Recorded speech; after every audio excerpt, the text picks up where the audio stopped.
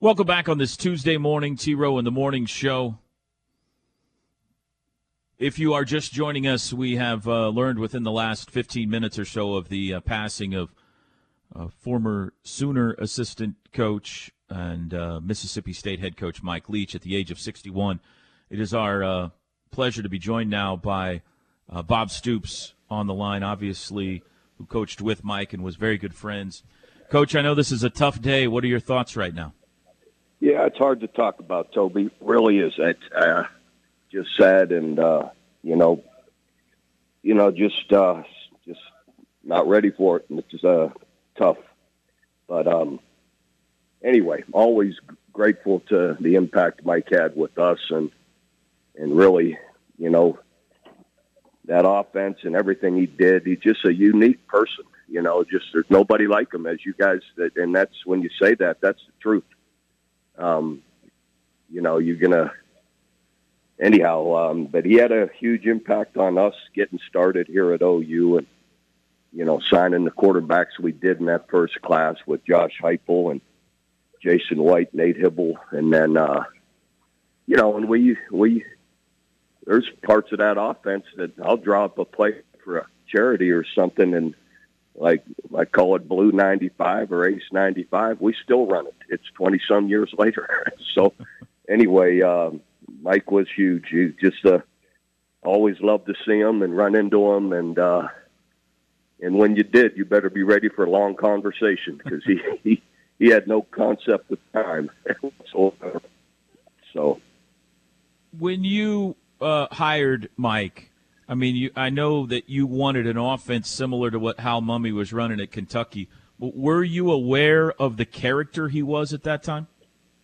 No, I knew I couldn't hire Hal. He was the head coach, but I wanted the offense, and I asked Hal. I said, "Can Mike do the same thing you do?" Because Mike's his protege and was always with them. But I knew Hal called the plays.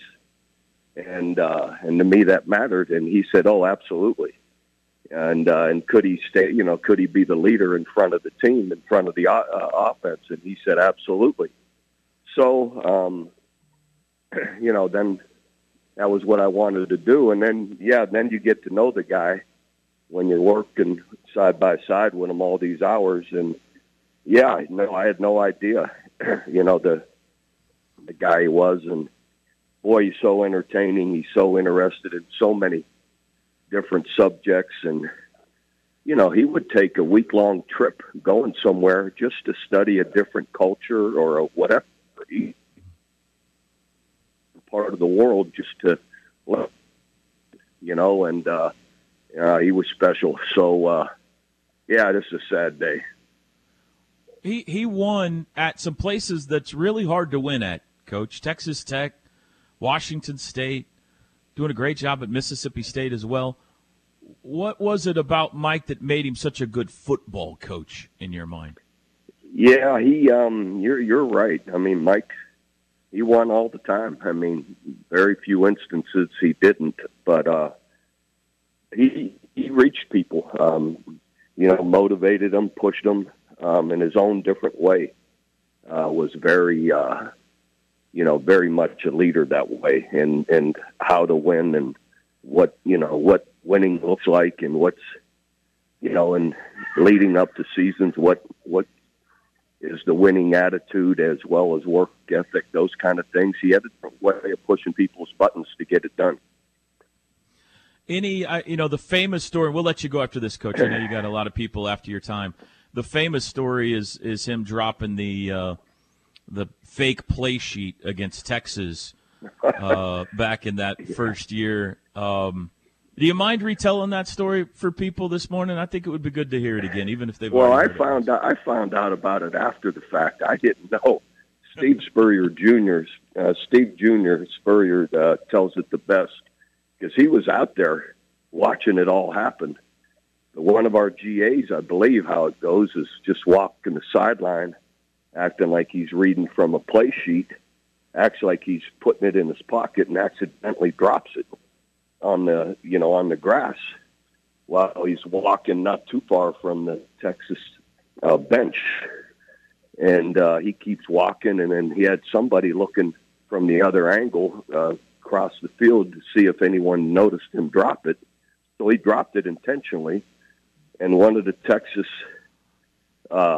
whether it be grad assistants or managers that's on the field, young kid, picks it up and looks at it like, oh my gosh, it's a play call sheet, and goes scurrying away into the Texas locker room.